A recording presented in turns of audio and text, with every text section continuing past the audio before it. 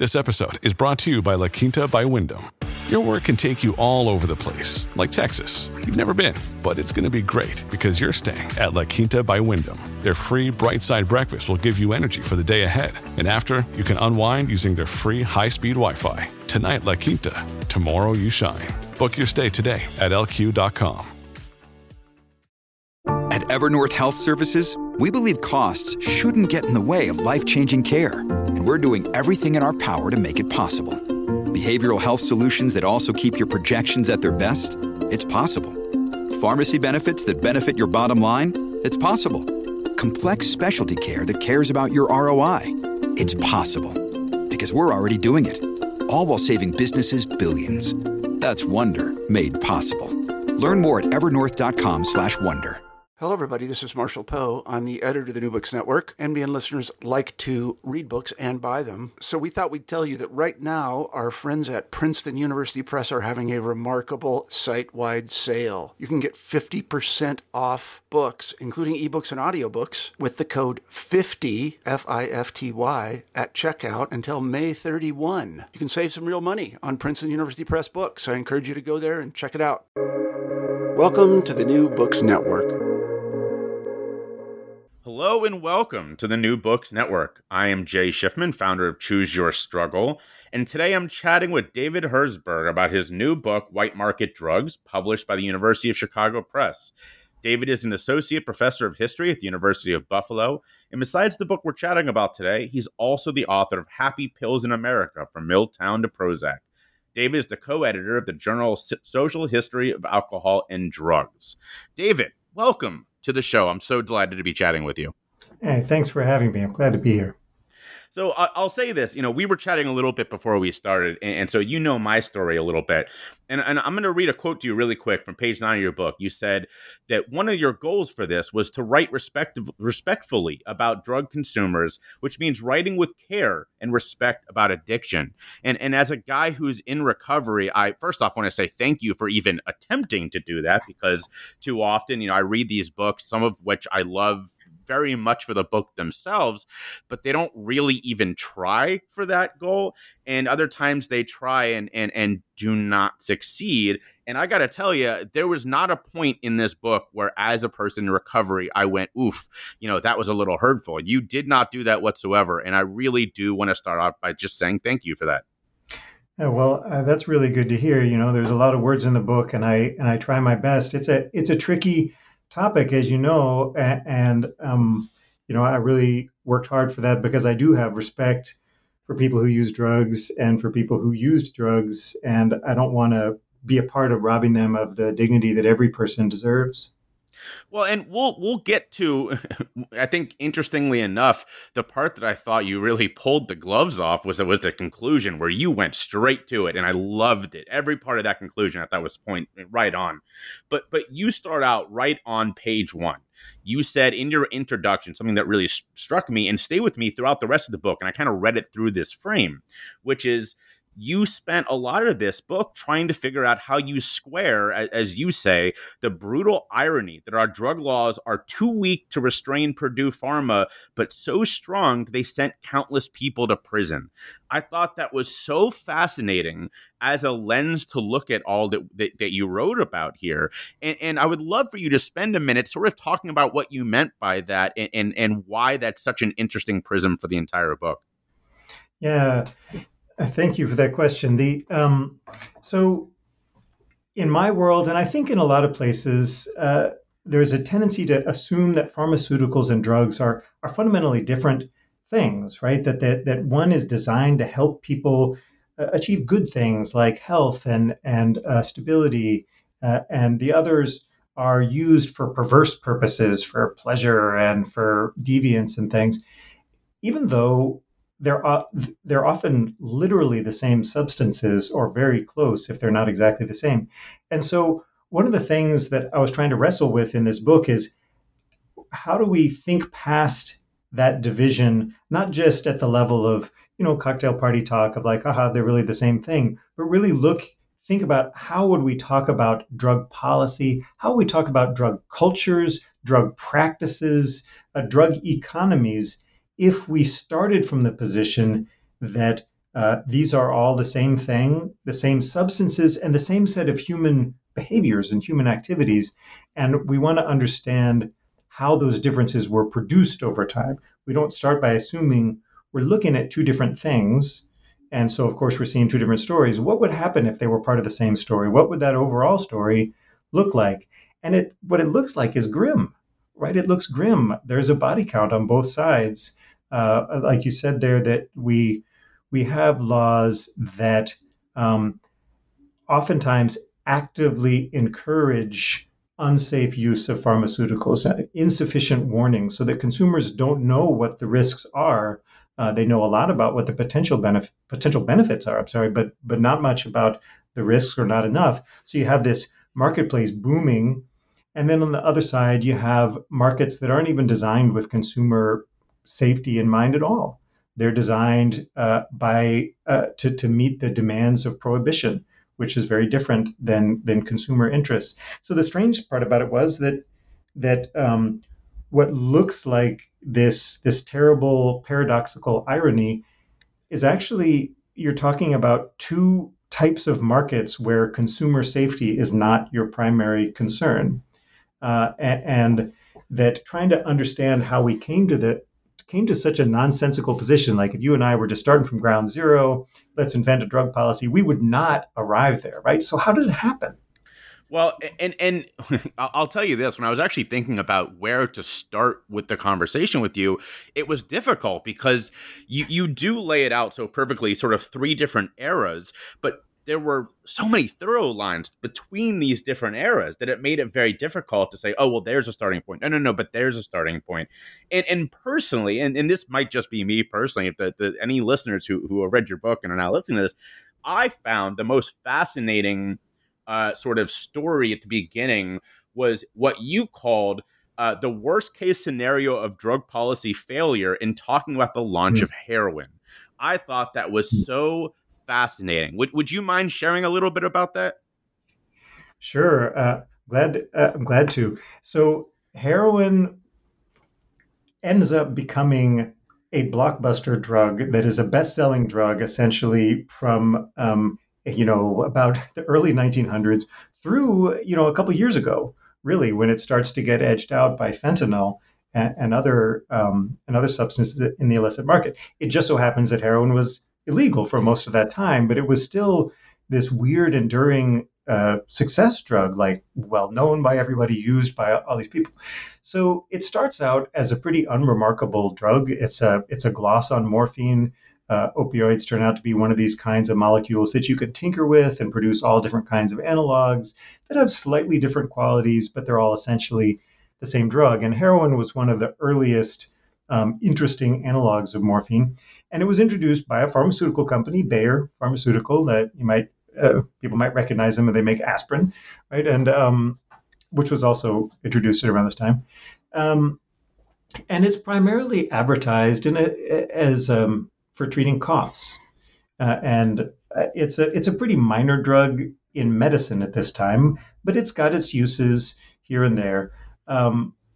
But what happens is that when authorities criminalize smoking opium, and the final ingredient of this criminalization takes place in 1909, there is this large group of people who have been smoking opium and are not authorized to get medicine from a physician. They've been buying smoking opium and smoking it in kind of social settings.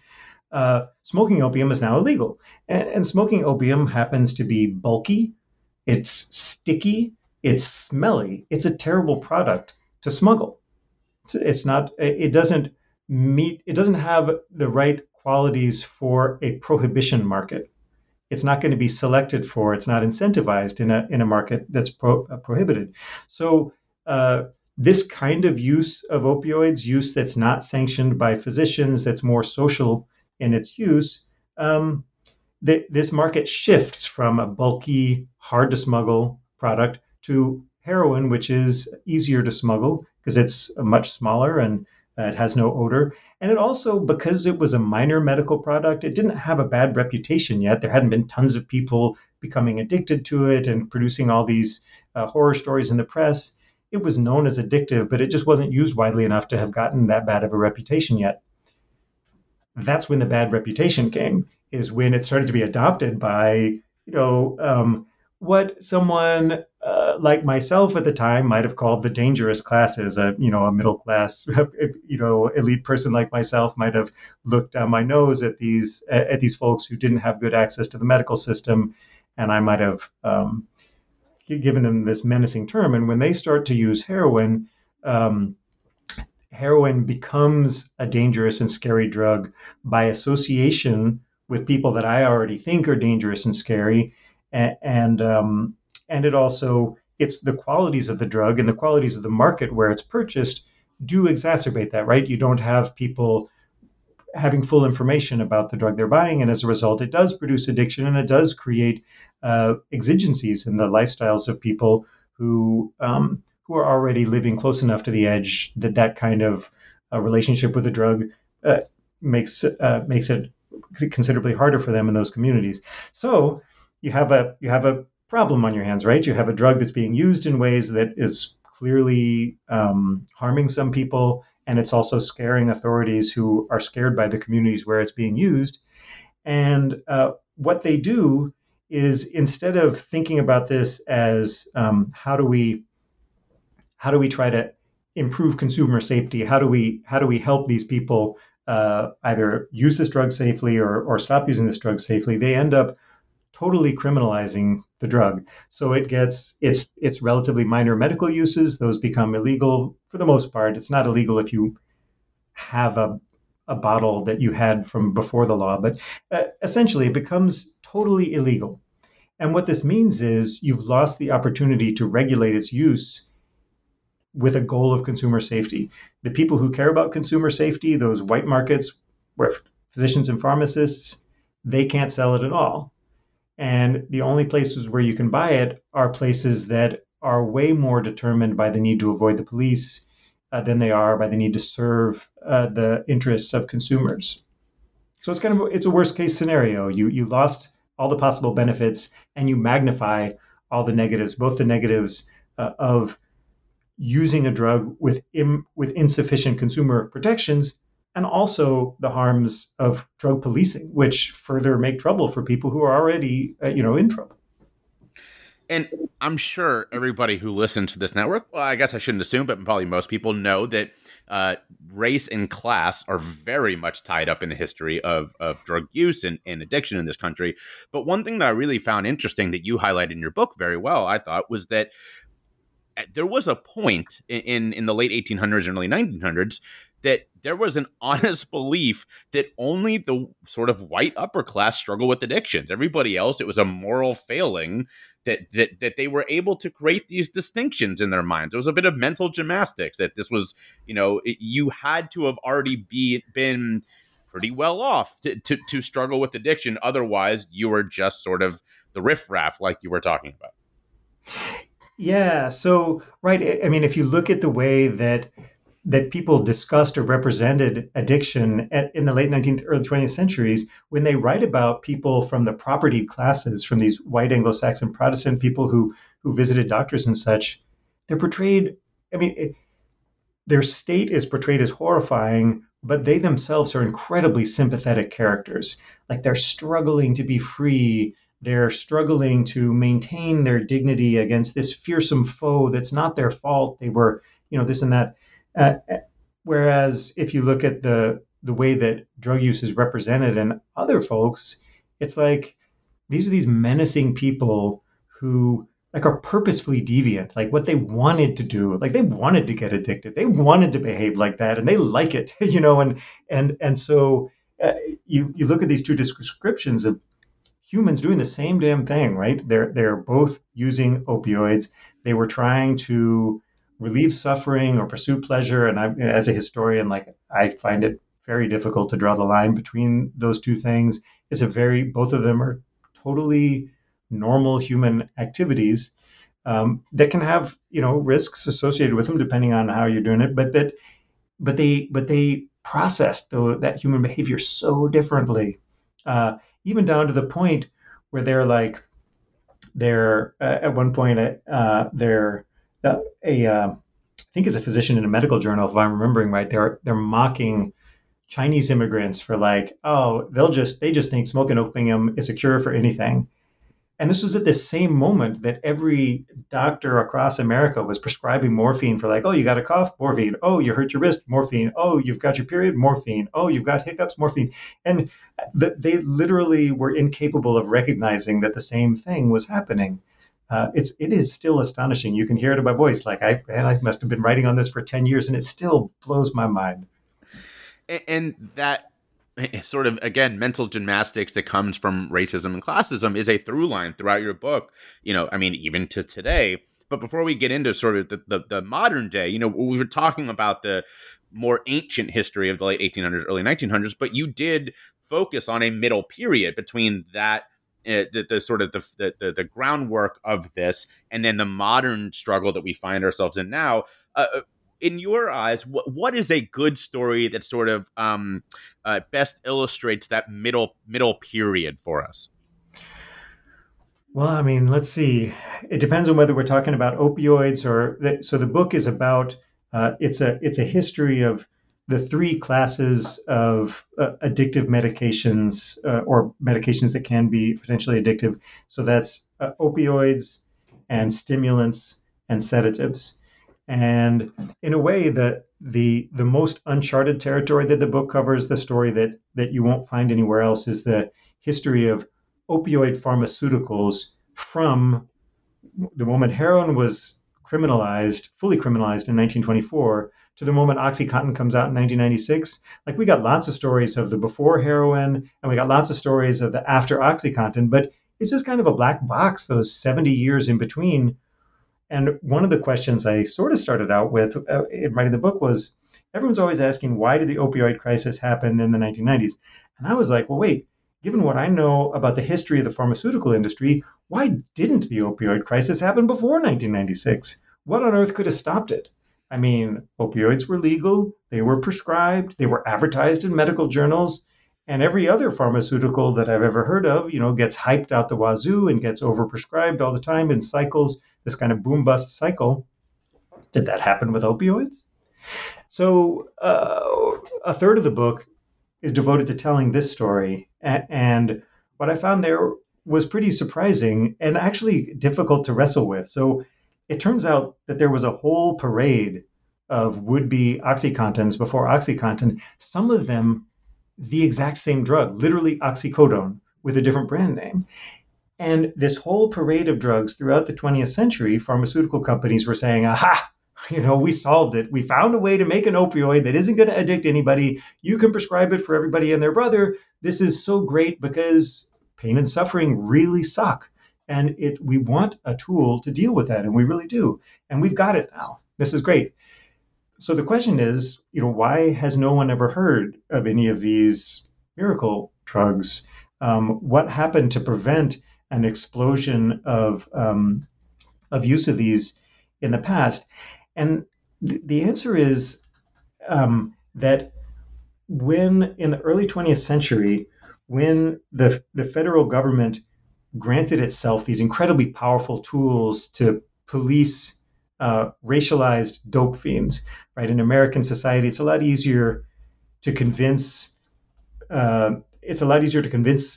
white Americans to give the federal government power if the federal government is saying it's going to use that power to police scary Black and brown people or immigrants or things like this. This is sort of a recurring pattern in American history. But when the government was given all this power to control and police these populations viewed as scary by the nation's elites, those powers were also usable against the pharmaceutical industry producing opioids, because at the time the law was passed, there wasn't a distinction between pharmaceuticals and illicit markets. So they were just like, here's a heavy club that you can use to beat the head of people who are selling opioids. And who were the people selling opioids at the time? Well, it was the pharmaceutical industry. It was the pharmacists. It was the physicians. In a lot of cases, even those informal markets we were talking about, oftentimes their supply was like a pharmacist who would sell to someone who would then sell on the street. So what happened was that there's this outpost of this incredibly strong regulatory state built around controlling pharmaceutical opioids at a time when you couldn't get anything close to those powers given to the FDA or really any other commercial market. And so this Harry J. Anslinger, the kind of fearsome head of the Federal Bureau of Narcotics, rightly known as a racist who was happy to just make up whatever he needed to get his thing done. That dude was partnering with the nation's leading addiction pharmacologists and reading opioid advertisements line by line, negotiating with companies saying, you got to change this line because my pharmacologists say that it's, that this isn't accurate. He was bullying them, saying like, hey, well, you saw what happened to heroin. You got a nice drug here. What if that, it would be a shame if something happened to it too. And the companies are like writing letters, say, oh, yeah, sorry, Mr. Anslinger, totally didn't mean to overstep the bounds. And for 70 years, you have this challenging irony that the kind of strong controls over big corporations that that you want in a market for dangerous products, that it was achieved, but it was achieved at this terrible price of this racist police power. Like it was bought at the price of not just emphasizing stereotypes of scary immigrants and Black and brown people, but literally policing them and locking them up. And so that, one of the questions is, can anything from that be salvaged? Can you salvage some of those strong controls over corporations? Can you achieve them without buying them at this awful cost? Well, it's funny. Every time someone says, the name Harry J. Anslinger, I just seethe. I think he's one of the forgotten villains of American history that the average person knows nothing about, and yet so many of the horrible things he did still affect us today. It's mind-boggling. But yeah. But I love a part of your book where you're talking about this moment we had, sort of the late 60s, where, as you described it, we had a confluence of the civil rights movement helping people rethink a lot of the systems that are sort of in place in this country. And you had a bunch of white kids smoking weed, and to a lesser extent, as you point out, using heroin, that really gave us an opportunity in this moment to make some changes. And you start seeing some hearings where I love this quote you have from a California representative. He says, mood control substances are legally available and their use is increasing with society's approval. Mood control substances are illegally available and they are increasing, but condemned by society. These two statements are contradictory, but both are true. As a matter of fact, many instances, they're the same drug. No wonder we are rightfully charged with hypocrisy. What a strong statement, and yet so true. Yeah. So at that time, one of the things that happens is they managed to put a clamp down on pharmaceutical opioid use, and it's pretty restrictive for 70 years, probably more restrictive than necessary. But there's still a large population of people suffering from a lot of different kinds of psychological distress, and a lot of physicians who want to do something to help them. And so they turn to these different drugs, specifically sedatives and stimulants. And by the time that guy was speaking, I think in the 1960s, these new white markets for uppers and downers had just blown out the roof because, addiction, according to experts, addiction had gotten associated with these urban, immigrant, or increasingly Black and brown populations by mid-century. And so the idea that they were the ones who were at risk of addiction had begun to be common sense amongst the people who were making policy. And so it was hard to convince people you need to rein in sleeping pills and amphetamine stimulants because, they're being sold by white doctors to white middle-class patients. And these are respectable people. They're not going to become addicted. And so that market was allowed to just spiral out of control, massive.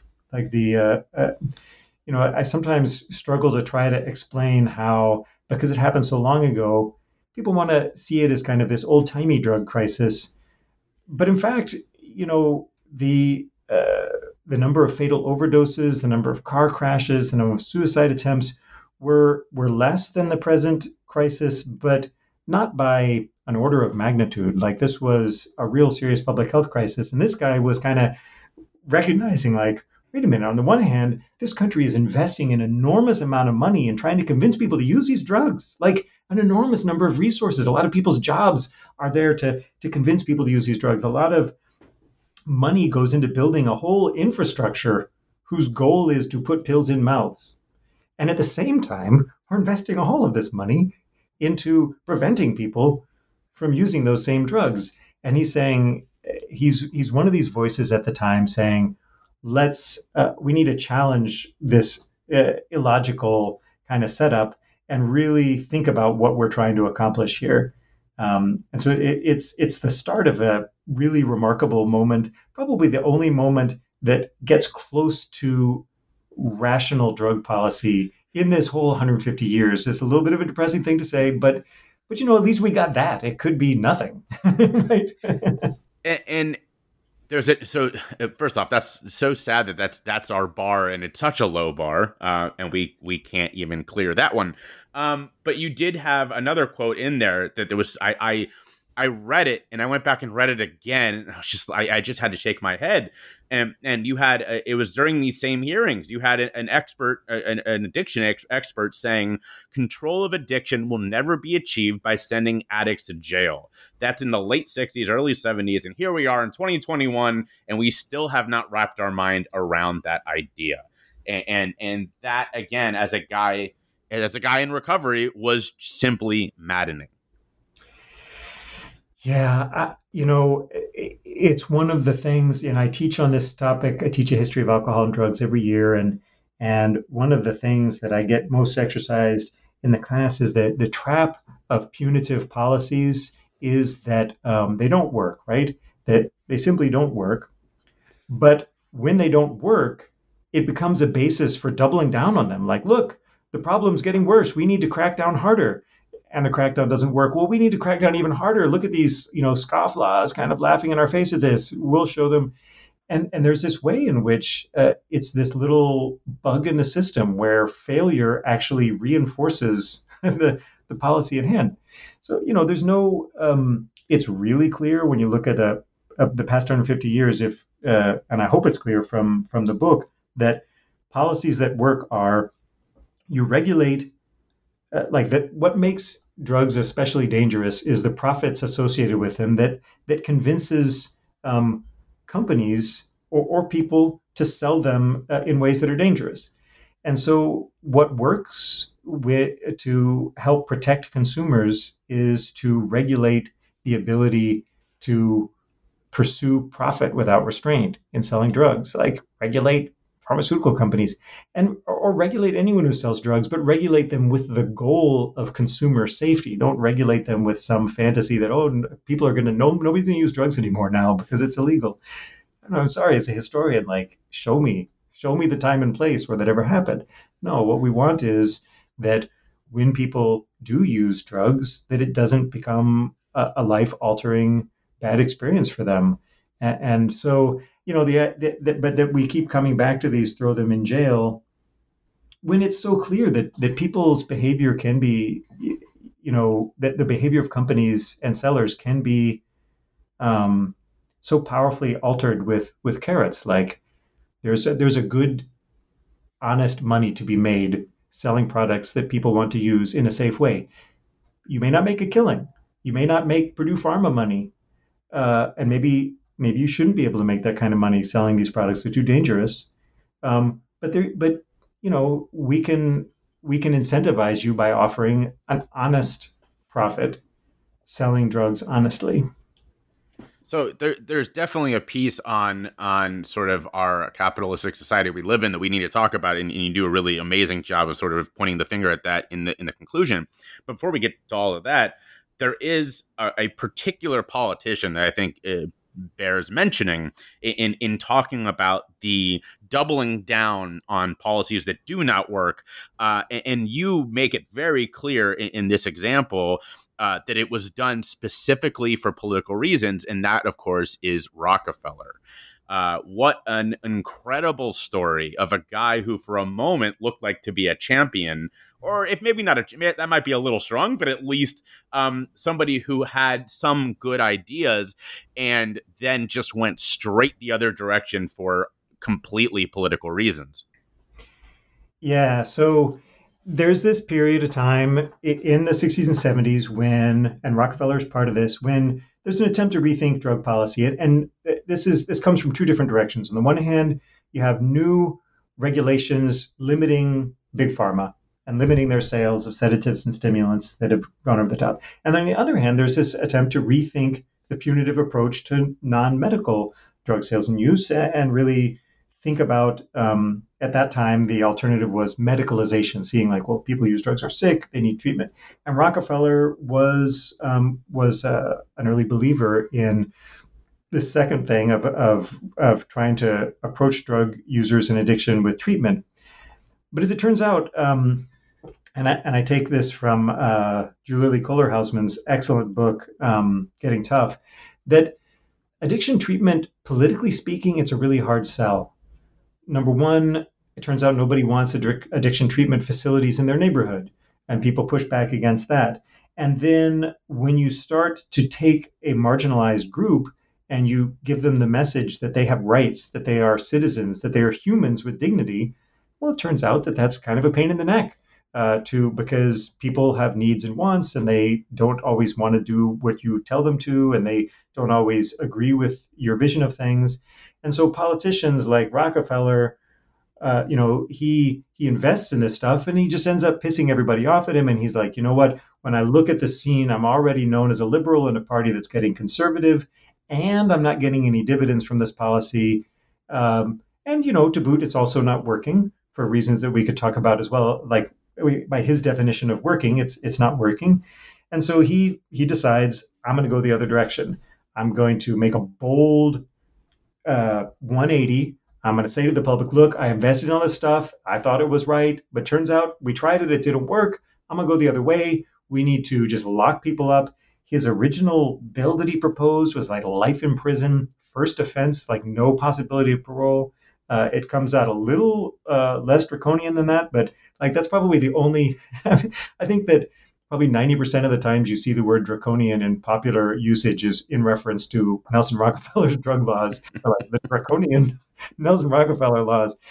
But they really were, right? And he starts this mad race to end that experiment with addiction treatment and liberal approaches to addiction, and to really re-emphasize the crime associated with drug use. And it doesn't get funded properly until Democrats are in power in Washington, and they are the ones who do things like fund massive expansions of the carceral system. But all the legal fundaments are put into place starting with Rockefeller in 1973. And it's one of these tragic things, because you had something that, by my mind was really working in the early 1970s.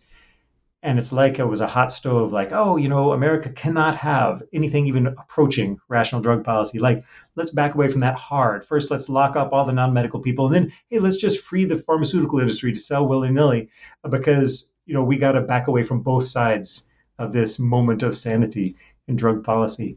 That was a sad part of the book to write. I'm it's funny. I can't imagine that there was much of this that wasn't sad to write. But yes, that this period was especially tough to read. And you show, again, I'm going to keep using the same word I've been using all along, which is these thorough lines, but you show that starting after this, like you said, kind of freeing the pharmaceutical companies, and one of the major sources of this sort of expansion is direct-to-consumer advertising, which explodes at a rate that if we were looking at anything else, I think rightfully so, we'd go, oh my God, this is really troublesome. But because it's advertising, no one, well, I don't want to say no one, but there hasn't been that much focus on it. And the numbers for listeners, just to help you understand, you say it went from 1.2 million in 1989 to 2.24 billion in 1999, which is unreal.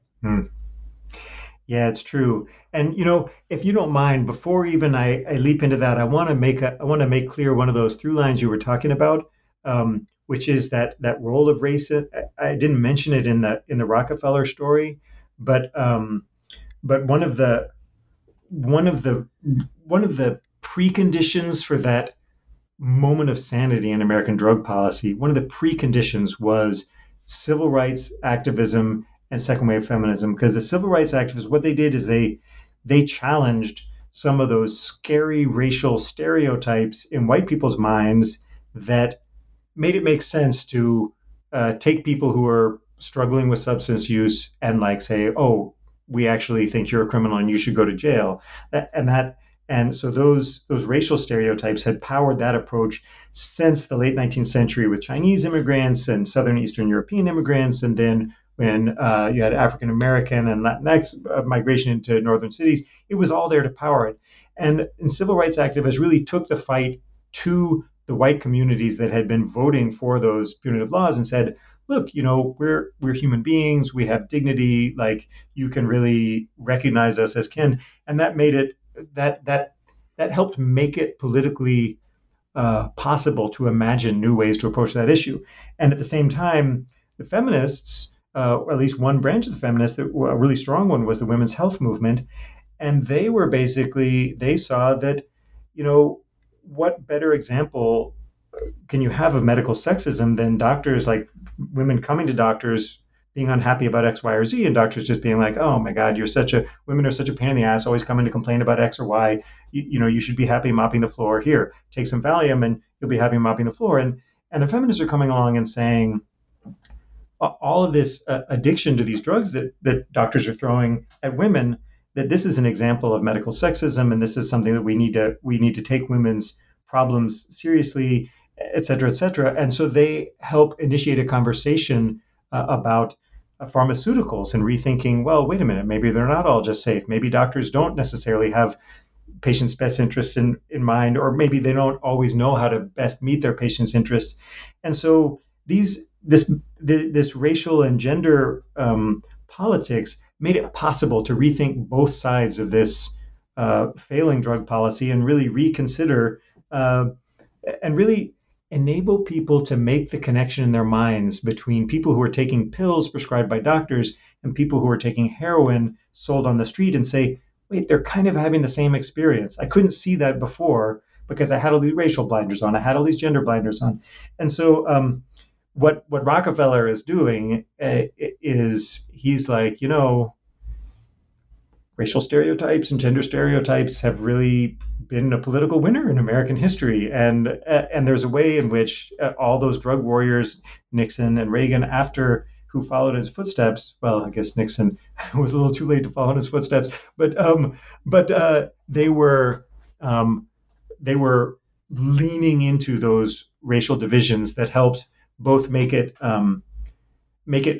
believable that non-medical drug users were these scary criminals, and also believable that somehow white people didn't run a risk of addiction even when they were taking addictive drugs. So I'm sorry, that was a long detour, but I wanted to make sure, because that helps explain why would you say, yeah, advertise the heck out of Xanax or Adderall or these things, because the assumption is that somehow the whiteness that you assume is there of patients, people who can access the medical system, that's going to protect them.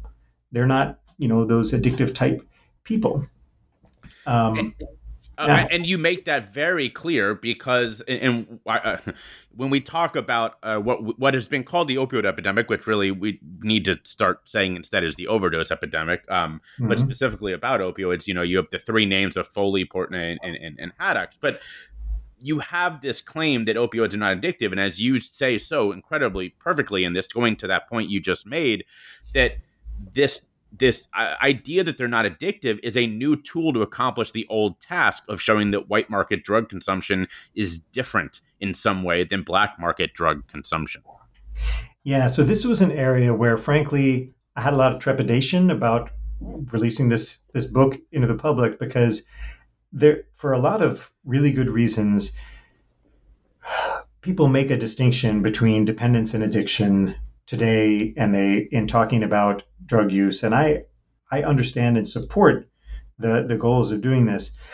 As a historian, I ran into this trouble, which is that in trying to distinguish between, you have a whole bunch of people who are taking a drug regularly over a long period of time, is such that they are never not taking the drug, right? So they are chronic consumers. And there's been, since the late 19th century, there's been an effort to draw a distinction between like the good people doing that and the bad people doing that. There's good people doing that and bad people doing that. And there's been these different terms like, well, one people, they're habitués, or they're habituated, and the other people are like dope fiends or junkies, or that some people are dependent and other people are addicted. And the goal was to try to make it make sense that we were going to treat those people really differently. But from a historian's point of view, it seemed like a whole bunch of the difference between those people was like simply their level of access to a safe supply. Like the people who had a safe supply looked like they were dependent, and the people who didn't have a safe supply looked like they were addicted. I mean, I know that nothing covers every case with humanity, but that seemed like a really big thing. So I decided not to use those terms. And how that becomes relevant to the point you raised is that in talking about some of the language that was developed to defend chronic pain patients' access to opioids. And this is something like J. David Haddock's term pseudo-addiction. If you've read about the opioid crisis, one of these books, you will have heard this term. And the idea was, if you have a pain patient who is exhibiting symptoms that look like addiction, like they take their script to 2 different pharmacies, or they hoard their pills, or they run out of them too quick, they're not actually addicted. The problem is that you haven't given them enough opioids to ease their pain. And so the solution is provide them more opioids. Now, this becomes something that people point to as like example of the pharmaceutical industry completely buying off the medical system. But I have a more complex read here. On the one hand, this is kind of the perfect encapsulation of this desire to separate the good people who use drugs from the bad, because there's literally, according to this theory, there's almost nothing you could do as a pain patient that would qualify you as addicted. Like you could buy drugs off the street, and this is an example he gives, and that, nope, that doesn't mean you're addicted. You could hold up a liquor store, and nope, that doesn't mean. So what they're basically saying is, if you have been anointed as a patient, if you have health insurance and can go to a doctor, you literally can't become addicted. Whereas if you don't go to the doctor, it does not matter how you are using that drug. If you're not a pain patient, you're a criminal, right? And so what I was thinking is, okay, if the point is that people who are addicted, people who are dependent, addicted, whatever word you're going to use, if they should have access to a safe supply because they're going to use drugs, like why are we reserving that just for pain patients? Like why shouldn't someone who hasn't been given the blessing of a doctor but who's addicted, like why shouldn't they, if you're defending their right to a safe supply, why only defend that right for the class of people who have access to the medical system? So to me, it's a really complicated ethical question that I think becomes much simpler when you recognize this 100-year-old effort to try to use class and race distinctions to dignify some people's drug use as okay, and other people's drug use as by definition deviant and bad for them. That is a wonderful response to something that is very hard to talk about in ways that I think a lot of people understand. Although, I think that with this network, people tend to get it a little bit more than the average person on the street. And that is something that a writer that I love, David Pozis, wrote about in his book, which was that, he did find a drug that took away his depression. It was called heroin. Yeah. It just is not the one that you can buy from the store. And how for some people, they just could not wrap their mind around that he was using it in a way that if he had been buying something from a pharmacy, that would be more accepted. It is a very hard distinction that you and I could talk for another hour and still not be anywhere close to illuminating in ways that some people would understand. As we're getting towards the close, though, I do want to sort of talk about one bigger, more meatier topic with this, and that is, as I mentioned on the way in, I loved your conclusion to this book. I loved, as I kind of said, that you seem to take the gloves off and really went in this conclusion. You start off by saying the history of American drug policy offers precious few success stories, which I thought was a perfect sentence. And you go from there to say that, the end of chapter 1 is depressingly static. It is similar. The whole thing is depressingly static as the end of chapter 7. So my question for you is, as we talk about all of these sort of ideas, and we agree that we're kind of depressingly static over this period, what can everybody in their lives do to help make a difference for drug users and those who struggle with substance misuse? Because this book is wonderful. I enjoyed it as someone who gets up every day and works towards these goals. But who is your intended audience, and how can people who read this take this information and go, all right, I can make a change with this? Well, it's a great question. And I'm going to say, right at the start, one of the intended audiences is historians, and I'd be glad to talk about what that means. But I think there are two other intended audiences. One is that I hope that people who participate in making policy, and this is not just politicians and their legislative aides and all that, these are advocates, these are voters. I hope that everyone who participates in that process can just get a clarifying sense of what are our goals in drug policy. And I try to introduce, that think about people who use drugs as consumers, think about drugs as highly desirable but highly dangerous goods, like maybe automobiles, and that our goal is consumer safety. And that means that we didn't arrest people who drove Volkswagens that had fraudulent emissions tests. We cracked down on Volkswagen, and so that we the goal is to pursue safe regulations that will make it less dangerous to do this human activity that we're not going to stop. So I think that once you have a firm understanding of what the goal is, it can allow you to see through some of the fog and frankly bullshit that gets circulated around in lieu of real talk about drugs in our political discourse, and allows you to craft more sensible policies and to vote for people who are advocating those policies. And I would just say that I feel like I go between these two different groups who often don't really have a lot of appreciation for each other. Put it that way, like that people who are anti-pharma, like who are the kind of the left wingers who are like anti-corporate and these big pharma people, and the anti-drug war people who are a different part of the left, like looking particularly at race issues and the new Jim Crow and this kind of thing. And I often I'm the token party pooper in each group. Like for the anti-pharma people, I'm like, you can't buy leverage over this big industry by trading in harmful stereotypes of people who use drugs, and there's no way to do that isn't racist. There's no way to do that isn't stigmatizing and harmful. You have to tell a story about these that is about unregulated capitalism. That's not about ooh scary drugs. It's just about unregulated ooh scary unregulated capitalism. And then on the other side, I find, I love David Pose's book as well. And sometimes when I'm talking to groups who represent that point of view, there's this kind of sneaky libertarianism in there that they're like, implicitly they seem to be just saying like, yeah, it should all just be legal. And I'm like, wow, you do not want whatever, GlaxoSmithKline, Wellcome, Sanofi, whatever planet bestriding corporation having just free reign to sell a drug that has real risks however they want. There's that a hue to that middle line of you want a safe supply, and safe supply in a capitalist context means really strong regulations of the suppliers.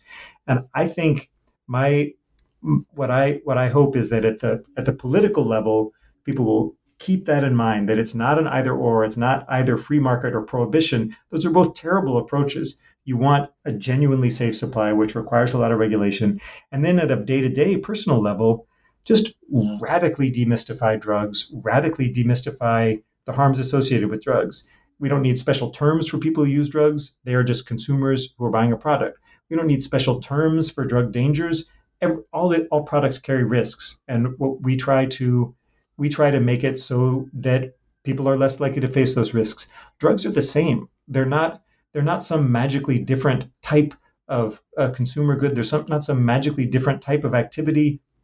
They don't represent magically different human urges. They are very much a part of what we do every day, both in our economy and our personal lives. And we need to radically destigmatize and demystify and just accept the normality of using drugs and the normality of there being risks to using products, and just dispense with this magic that was built out of racism and fears of miscegenation and all of this stuff that it's a century old. We need to just reject all of that and radically rethink the people who use drugs in your life, the people who used to use drugs in your life, and just normalize it, not in the way of saying that we no longer care about people's safety and just do whatever you want, but normalize it in the way that we care about people's safety in everything they do.